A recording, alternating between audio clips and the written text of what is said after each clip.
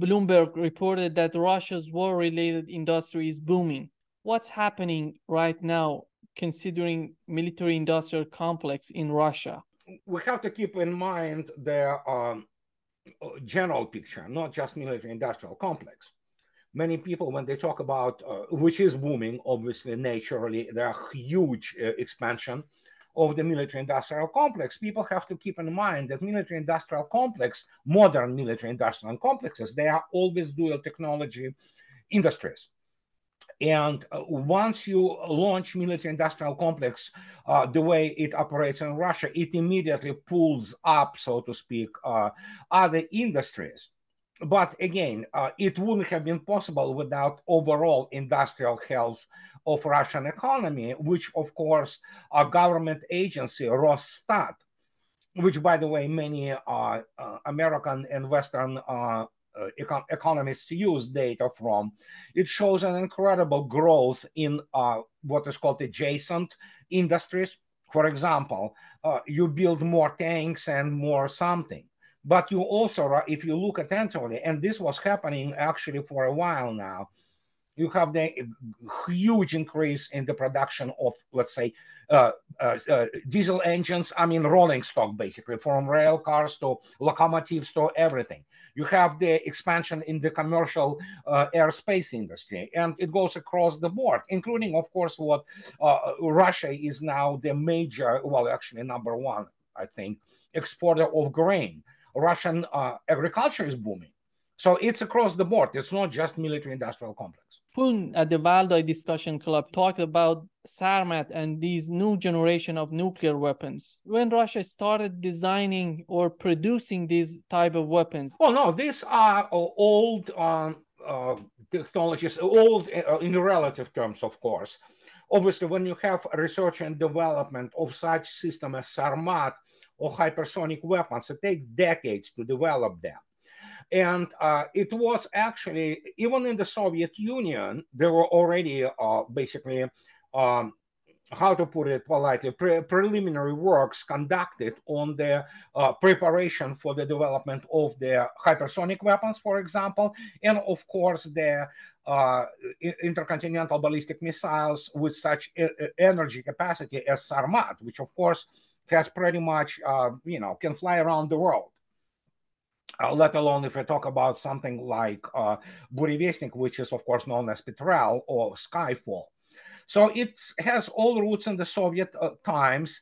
It was in Gorbachev times when actually this was essentially either ground to a halt or annihilated altogether a number of the programs. But of course, once the Soviet Union collapsed, just to illustrate to you, there was a program called Holod, the cold, which had a very serious NASA involvement in Russia, where they demonstrated the feasibility of the controlled hypersonic flight based on their old S-200 air defense complex booster missile. So, and they achieved already then something like 40-second, hypersonic flight. It was early 90s.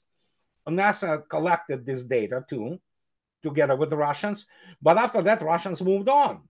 But in the United States, they pretty much, killed the program. They didn't take it seriously. Well, guess what? Now you can see the results. Russia has the plethora of the basically hypersonic weapons, while the United States doesn't have any. So there you go. Is there any relations considering NASA and Russians right now? Yeah, there are. I mean, first, NASA already confirmed a few days ago, I believe. I didn't read their news in detail, but I know that NASA wants to continue to cooperate with Roscosmos in terms of their, catching the ride to the International Space Station at Soyuz spaceships. And there are still fairly significant contacts there. I mean, unlike the official Washington, D.C., NASA definitely is much more pragmatic in this respect. So, and do not forget, a couple of Russian cosmonauts have been already delivered to the International Space Station, or whatever the name of the SpaceX project, Musk's rocket or capsule. So it's pretty fruitful, I would say, for now. how this conflict between Israel and Palestine gonna influence the war in Ukraine? Well, it's already influencing it in terms of switching the focus of public opinion, basically, in the West, away from the catastrophe which is happening as we speak, for especially around Avdiivka operational axis. That, well, again, keep in mind, I do not want to be very cynical, but because I work a lot with numbers, and when you look at operations, you operate with numbers only. Of course, you do.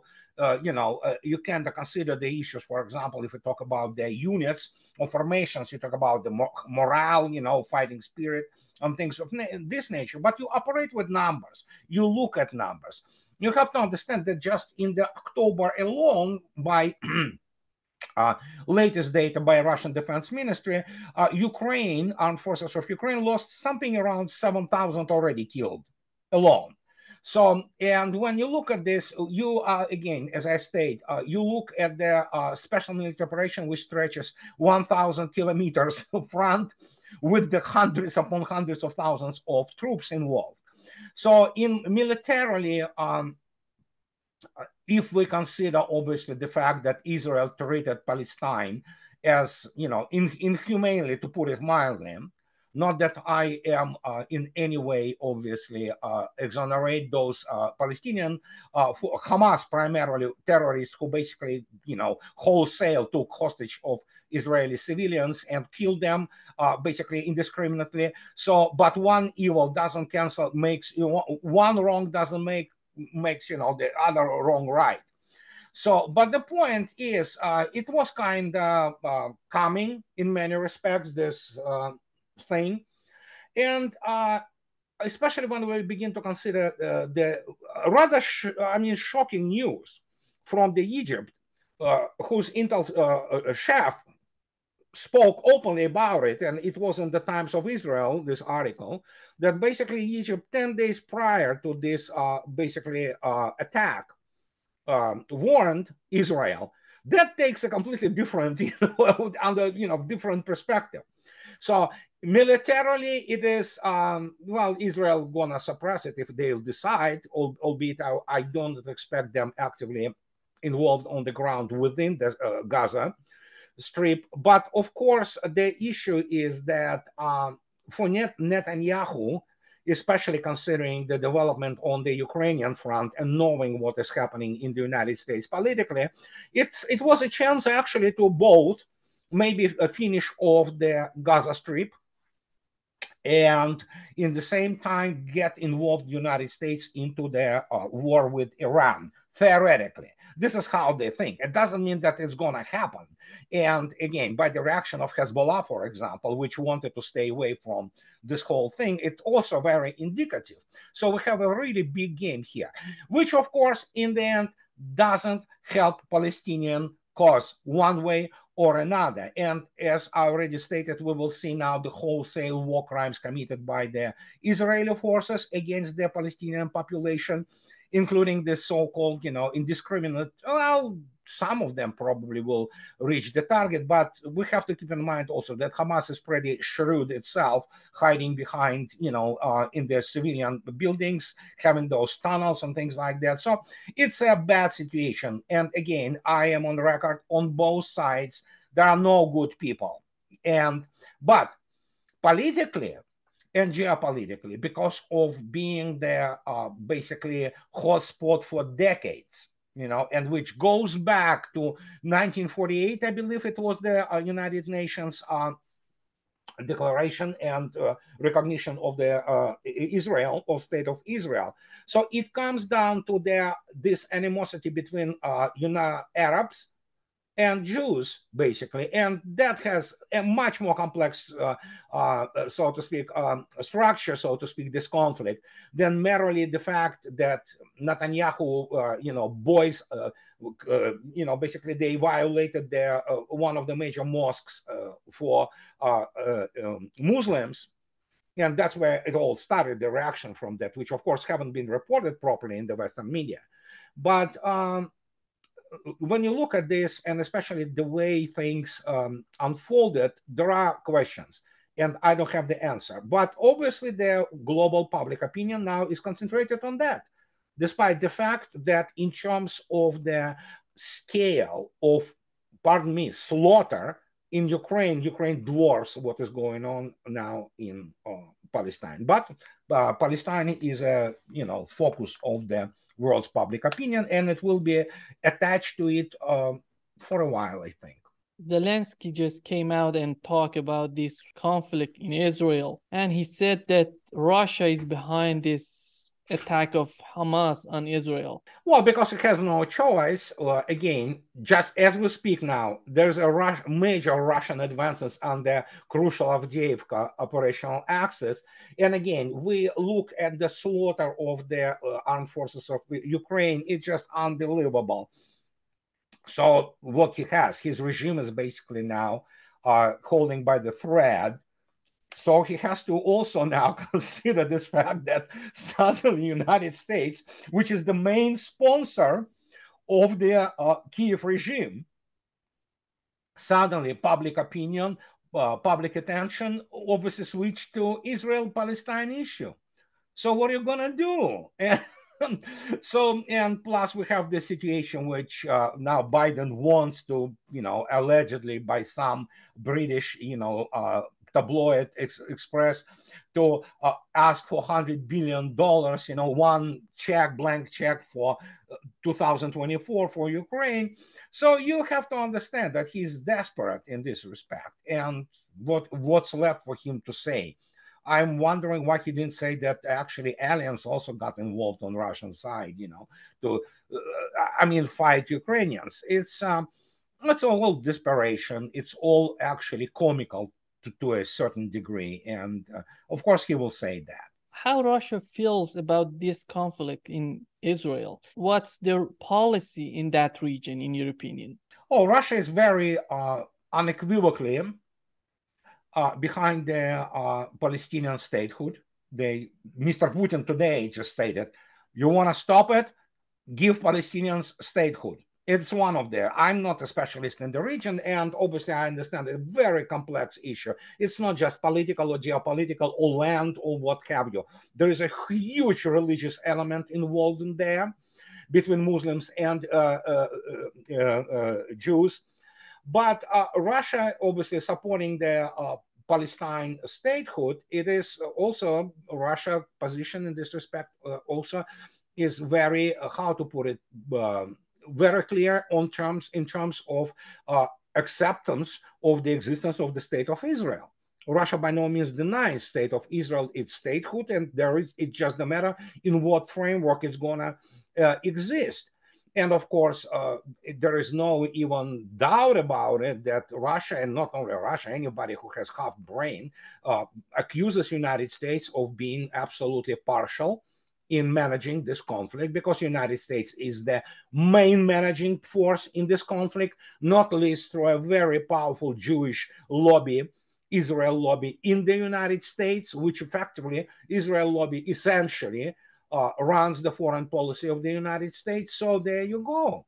And Russia in this particular case is extremely, on the target. And it's not only Russia. Many people who, as I already stated, have IQ above room temperature, they know that basically the United States is actively involved on the side of the state of Israel. And because of that, there is no honest brokerage and between Palestine and Israel, because Israel is constantly supported by the United States. So this will continue for a while again. I guess Netanyahu wants to finish off Gaza. And we have to keep in mind that a very well-known fact that Hamas essentially is a creation of the Mossad to kind of offset the Palestinian Liberation Organization. So there's a lot of, so to speak, dirt on both sides in there. And what can I say? It's tragedy, of course. It is tragedy for Palestinians, especially in Gaza, which have been abused for decades now, treated inhumanely.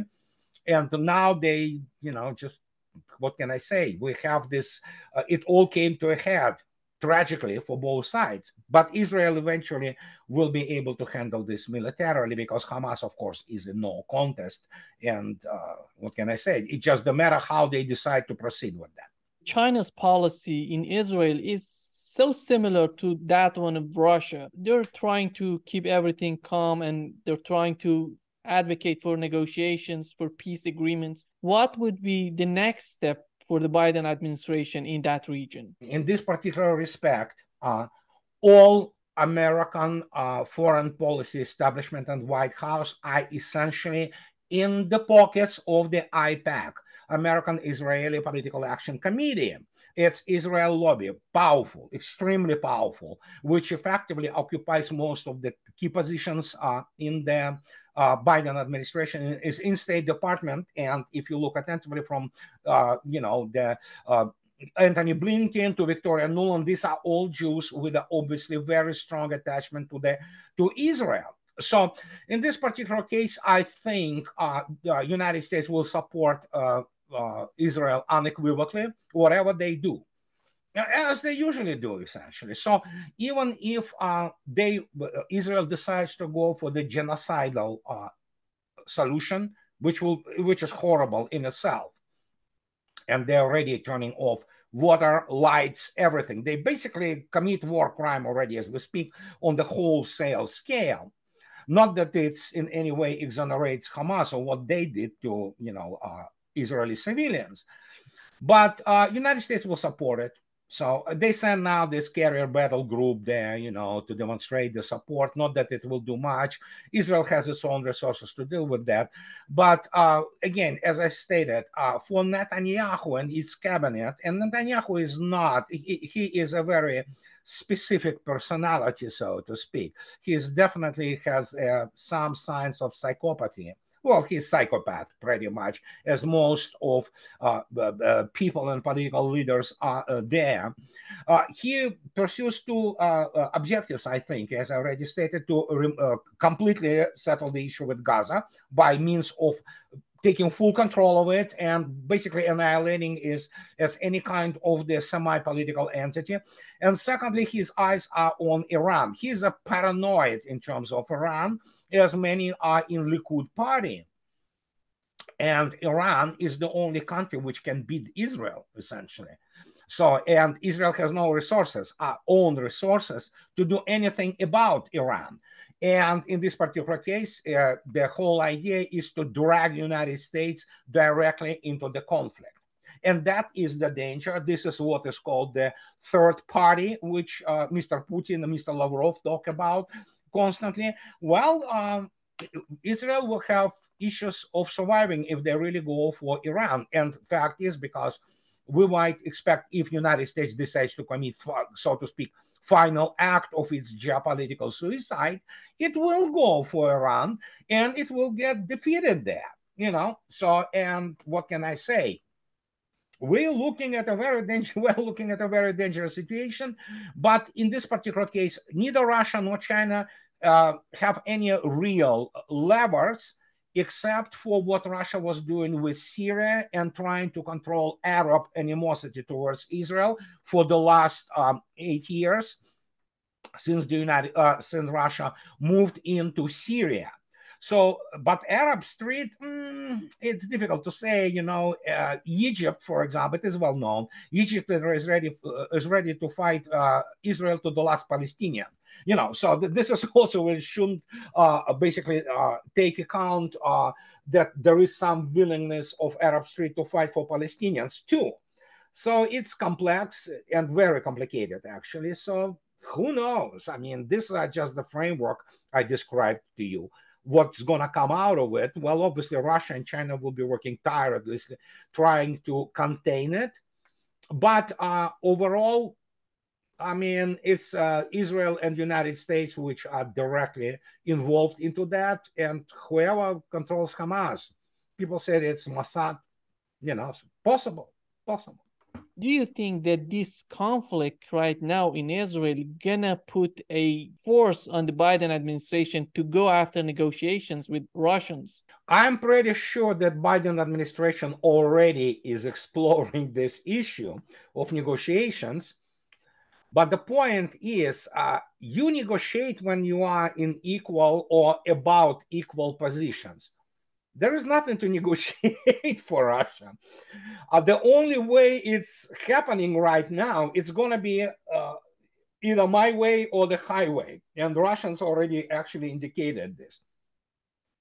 Putin and other top brass, so to speak, of Russian political top, Mr. Patrushev, Mr. Medvedev, Mr. Lavrov, they speak on it constantly. There's nobody to negotiate with anything, be that Kiev regime or Washington, D.C. And those people who live with this delusion that you can negotiate anything, they already missed the point completely. There will be only unconditional surrender, or rather conditional surrender. And conditions will be dictated by Russia. And they are well-known conditions. They have been very well formulated in the December 21, 2021 statement of Russian Minister of Foreign Affairs, which, of course, the statement of Russian policy towards the issue of the security in Europe. So now Mr. Medvedev, the second man in the Security Council of Russia and former president, no less, and maybe a future president too, he is on the record. The main task now is the annihilation of the Kiev regime, period. So you do not negotiate with Zelensky. It's over. That's what the people in Washington, D.C., or as the defense minister of Italy, who they live in the virtual world. They do not understand the balance of power. And I mean, they begin to get it. So in this particular case, Russia will continue with the special military operation until full mobilizational potential of Ukraine is completely annihilated. And sadly, we have to talk not only about the industry, military industry, which is pretty much done by now. But we talk about the personnel and mobilizational potential in terms of humans, so to speak. And that's the reality the United States will have to live with after it's all over. So there you go. At the end of the day, there will be no negotiation with the Zelensky administration. It would be with someone else. Is that what you're saying? Absolutely. Yeah, oh, absolutely. The only reason you can negotiate with somebody is the owners of Ukraine. The owners of Ukraine sit in Washington, D.C. And even with them, you not so much negotiate right now. We passed this thing. We passed this point. First, who we are going to negotiate in Biden administration? With Biden, the guy lives in the, I mean, his place is the nursing home. What is happening with Biden? It's abuse of the senior citizen who most of the time doesn't know where he is. Who you talk to? If you talk about those people with Obama's and others who run the Biden administration behind the scenes, how are you going to negotiate with Obama's? Obama is an amateur in the foreign policy. He always was. He was always pretty much amateur in anything. The only thing he knew, he was a race baiting, and that's about it. So, and when you look at this, so you do not negotiate with them. You basically state to them the conditions which they have to accept. If they do not accept, well, the SMO continues until it is over. What will be the end of SMO? How it is defined? Well, that's the beauty of this whole situation. While Russians obviously stated in December of 2021 what they would like to see and what they demand to see in terms on operational level, for example, in terms of the ground operations, and we're talking about massive scale operations, where will Russia stop? Russians now do not negotiate or discuss it with anybody from NATO, United States, Great Britain, or whatever. So forget about those. Those are not players, really. Russians have the strategic discussion in Kremlin right now. And this is strategic discussion about where do we stop. That's the only discussion they have now. They don't care about what United States says. It's over for the Western world. What they have is how much we have to take on our balance of our country. Because we know that, for example, the figure has been already articulated by none other than Putin at Valdai conference. population of Ukraine right now is 19.5 million. It is more than 2 times smaller than when Ukraine started its existence at the separate state, independent state. So how many of those people, most of who, not all, but most of who hate Russian gods, how many of them you take on your, so to speak, balance, because you need to not only care of them, which Russia does really well with Russian resources, in terms of, you can look up Mariupol, how it is beautifully restored and things of this nature, but how many of them you have to literally re-educate, because many of them are sincere bearers of the Nazi Bandera ideology. That's the issue. So we know the only thing which I think so, Odessa will be taken. After that, probably some ramp state, which left in Kiev and around Kiev, and Western Ukraine. That's it. So, but this is all speculation. And this is the key discussion in Kremlin right now. So, there you go. Has Russia ever been interested in the western part of Ukraine? I assume that nobody wants Western Ukraine. Nobody. These are people who have this embedded, deeply run Bandera ideology. And unless you do there something on the level of their purchase, why do you need that? Then is another thing, of course, that if this is allowed to exist as the part of something larger, well, if Poland wants it, well, Poland will, by taking the Western Ukraine into its fold, it's already affecting Poles in the most profound and most unpleasant way. So that's going to be the end of the Poland as we know it. And so it's a complex issue. You cannot go like Israelis and put them, into some kind of the ghetto, like, for example, Gaza, and expect them to be normal people. They're not gonna, so to speak, change their ways for generations. It is actually embedded in their position there. It was grown up there and gestated for more than century. So I don't know, but no, I don't think so. Russia wants to deal with Western Ukraine at all. And what is important for Russia, probably to move this Western Ukraine part and throw it over the fence, if you wish, like you have the dead cat, and you throw over the fence to the neighbor. Let them deal with that, So, and evidently Poland has issues now with that too. It seems that Russia is already on offensive, isn't it? Oh yeah, Russia was on offensive for a while. It was just a matter of, again, Russians do not rush to do anything. It's a classic economy of force posture. Why would you actually sacrifice more soldiers than you need to? And don't forget also, Israel actually, on the request of the United States, shipped pretty much huge stocks of the 155 millimeter ammunition to Ukraine, which was like Kremlin was scratching its head and like, wow. So these are our friends now, because Russia-Israeli relations were always kind of moderately good, so there was a good dynamics, good flavor about them. Not anymore. Israel just shown that, is no friend of Russia.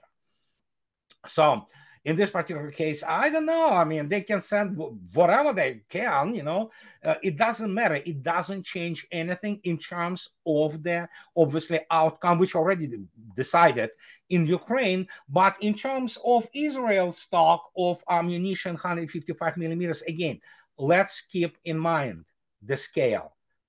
The Gaza Strip is merely 150 square miles piece of land. So how much of artillery you need there? Not very much, honestly, So, and Israel has all means to kind of do the nasty thing there. So I wouldn't say that this is that important. Some of it will go, of course, towards Israel, no doubt about. But we're looking, again, people have to keep in mind scale.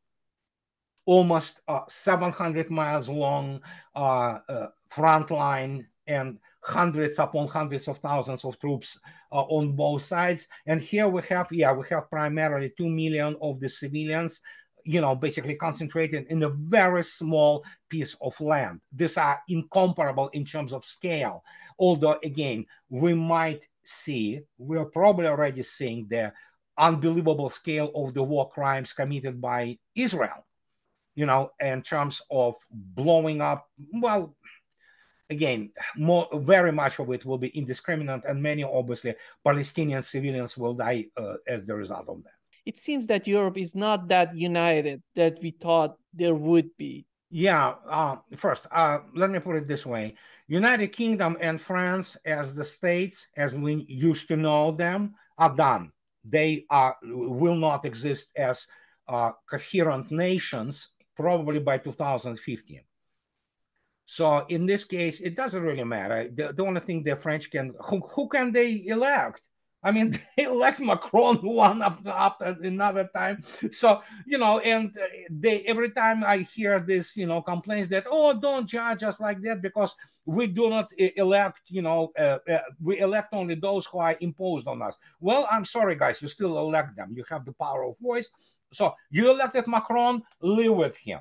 You have this clown circus in London, live with that, so your parties, you don't have even conservative parties anymore. So Germany is iffy, but primarily Western Europe is done as the Western civilization as it used to be. So I do not even pay that much attention to them, so maybe you will have another kind of knee-jerk reaction by Italians, but then again, they elected fraud. Anybody who had a brain, or half a brain, could see that Meloni was a globalist fraud. They elected her. So, hey, go right ahead. They don't have people and real statesmen anymore. Eastern Europe is somewhat different. And when you look at Viktor Orban, or you have the situation with Slovakia, and we probably will have some kind of the political maneuvering in Poland, those people do want to preserve their culture. They do not want war. They want to preserve their culture, normal human values, like obviously their family values. They do not want this wokeness. They do not want this insanity, gender affirmative insanity, and things of this nature. So they will remain somewhat not independent. They are still parts of EU and NATO. But as you saw yourself on the example of Mr. Orban, who is a shining example of actual conservative government and conservative party, Fidesz, which wins one election after another, you can stave off, you can defend against this uber liberal globalist agenda. You can defend your party. And obviously, in this particular case, how can you defend it? You have to rely on Russia in this particular case because Russia provides the energy for literally physical energy for the economies to operate there, to be, viable. And Slovakia is just one of the latest examples. And I think so. We will have a difference between what is called the old Europe, which is done. I don't think so. They have the way to save themselves. For example, you saw yourself, there was already one of the, I believe, in Bavaria, AFD, which is the alternative for Germany, high level person have been actually assaulted with the syringe with some kind of, it's already started, they will not allow this party to appear in, to be able to form the government in Germany. I don't think so. And Germans will vote anyway for, it doesn't matter what polls show. Polls show one thing, then the election day comes. And even if you consider that they probably do some, so to speak, irregularities in terms of the election process, they still vote in the end for what they always voted for. So it's kind of, you cannot fix stupid anymore, so that's what it is. Yeah, there are some layers of societies like in France or even in UK or in Germany who understand that, but I don't think so they are majority. The only country that still is totally behind continuation of this war in Ukraine is the UK. They're trying to do everything to continue this war. Where does this animosity come from? Well, because they are losers. It used to be great empire, and let's be frank, and they diminished themselves very much. And since the 1950, it was one just steady way down for the United Kingdom. And now what you see, you have this island, or rather group of islands, whose territory is smaller probably than one of the regions of Russia. Their army is a joke. They don't have real military capacity. Their navy is also this. They lost their commercial airspace industry. They lost its combat airspace industry. They lost pretty much everything, except for you here and there. You have the glimpses of the former Great Britain's glory, like Rolls-Royce, some other things, and maybe English Premier League. That's about it. I mean, London is dirty. If you take, get out of the touristy places, it is dirty. It is absolutely not English anymore. And I mean, come on, let's face it, it's primarily becoming Pakistani city and other, Asian and Arab and what have you, minorities, which are probably going to be the majority, if not already. So, and when you look at that, it's a country in a complete decline. I mean, and so you have now these pompous guys who still remember when the Oxford, education was valuable and things like that. I mean, you saw yourself what Oxford produces. When you have the prime minister who has degree in literature, forgive me, and I'm talking about Boris Johnson, or you have Liz Truss who doesn't know even basic facts of geography, or you have the Rishi Sunak, or you have this. I mean, it's pathetic. I'm sorry. And the more they feel that they are pathetic, which they are, the more they feel how incredibly small and insignificant they are. And without United States, they are nobody. They are not even prime time, European power. That's where the hatred comes, because obviously they see Russia. And again, take any Londoner who haven't been to Russia and read all this propaganda and bring them to Russia in Moscow, St. Petersburg, Sochi, Yekaterinburg, Novosibirsk, or Vladivostok. They will have their actually cognitive dissonance and cultural shock, because England looks like, they still have some, remaining mythology of the powerful finances of London, just to demonstrate to you when they basically impose this price cap for Russian oil. One of the major attachment to it was that nothing, no ship, no tanker can be now insured by, which was primarily the Lloyd Insurance and those insurance conglomerates in London. Well, guess what? They forgot that Russia is much more, much richer than they are. And Russians bought this so-called shadow tanker fleet. And what Russians did, they opened their own maritime insurance corporation, which insures those fleets with the agreement with whatever the destination is, be that India, be that China, what have you. And it works just fine without London. And that's the shock for them.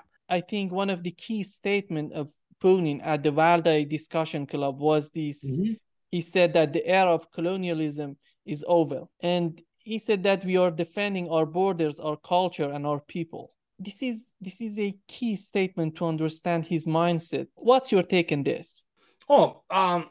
It's been basically a long evolution of Vladimir Putin in sense of the political, economical outlook. But in terms of ideology, Vladimir Putin always was and remains today more than ever what is called moderate Russian nationalist. And there's nothing wrong with being moderate nationalist. You don't want to go to the extremes, but you're a real, well, he uses the word patriotism, because there is this good distinction of the nationalist. Nationalist hates everything outside his nation, while patriot loves his nation and does not reject what is outside. So it's kind of play of the terms and definitions, but he is the moderate Russian nationalist, and you cannot take this away, because, and that's what his appeal is to the overwhelming majority of Russians, and this is very clear. Before this war started, we know that they were talking about, we cannot talk, we cannot negotiate with Putin. What they were looking for in Russia, Medvedev? Fifth column, that's the only thing they looking for. They always looked for people who are not even dissidents. I mean, dissidents also vary.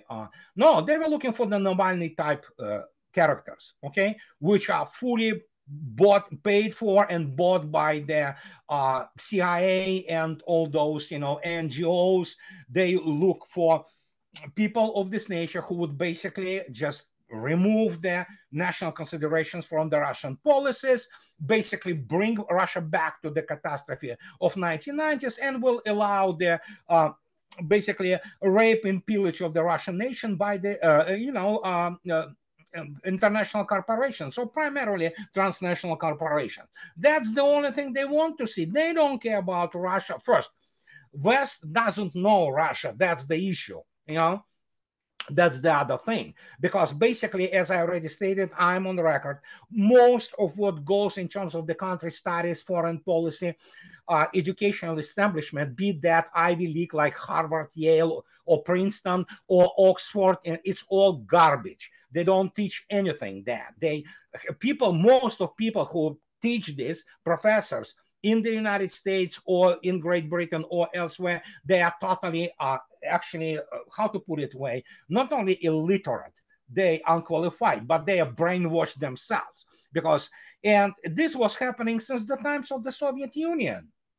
And that is why they, today, when you look at this, you have illiterate people, literally, who do not understand what Russia is. And in this particular case, I mean, what can I say? I mean, we are looking at the catastrophic degradation of the Western elites. That is why they always kind of project their psychopathic impulses, onto Russia, thinking that they understand, because you have this whole cabal of so-called Russia specialists, former Russians, most of them from the liberal wing, who have almost zero support in Russia, but they are the ones who shape those perceptions by those not very cultured people. Make no mistake. Look at the Western elites. Look at Anthony Blinken. Look at Boris Johnson. Look at Rishi Sunak. Look at Victoria Nuland. Look at anybody else. They are not very cultured people. They are badly read. They might know a couple more in foreign languages, but they lack fundamental culture, which expresses itself as class and understanding of the opposite.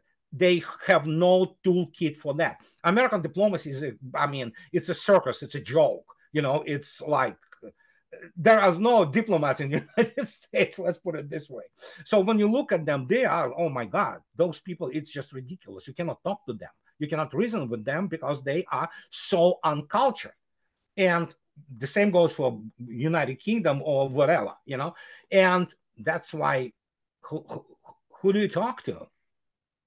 Yeah, just show me the real statesman, real political figure you can talk to who has the influence, power, and everything. What? You're going to talk to AIPAC? Russia's not going to talk to AIPAC. But this is what is being those people who run essentially America's foreign policy.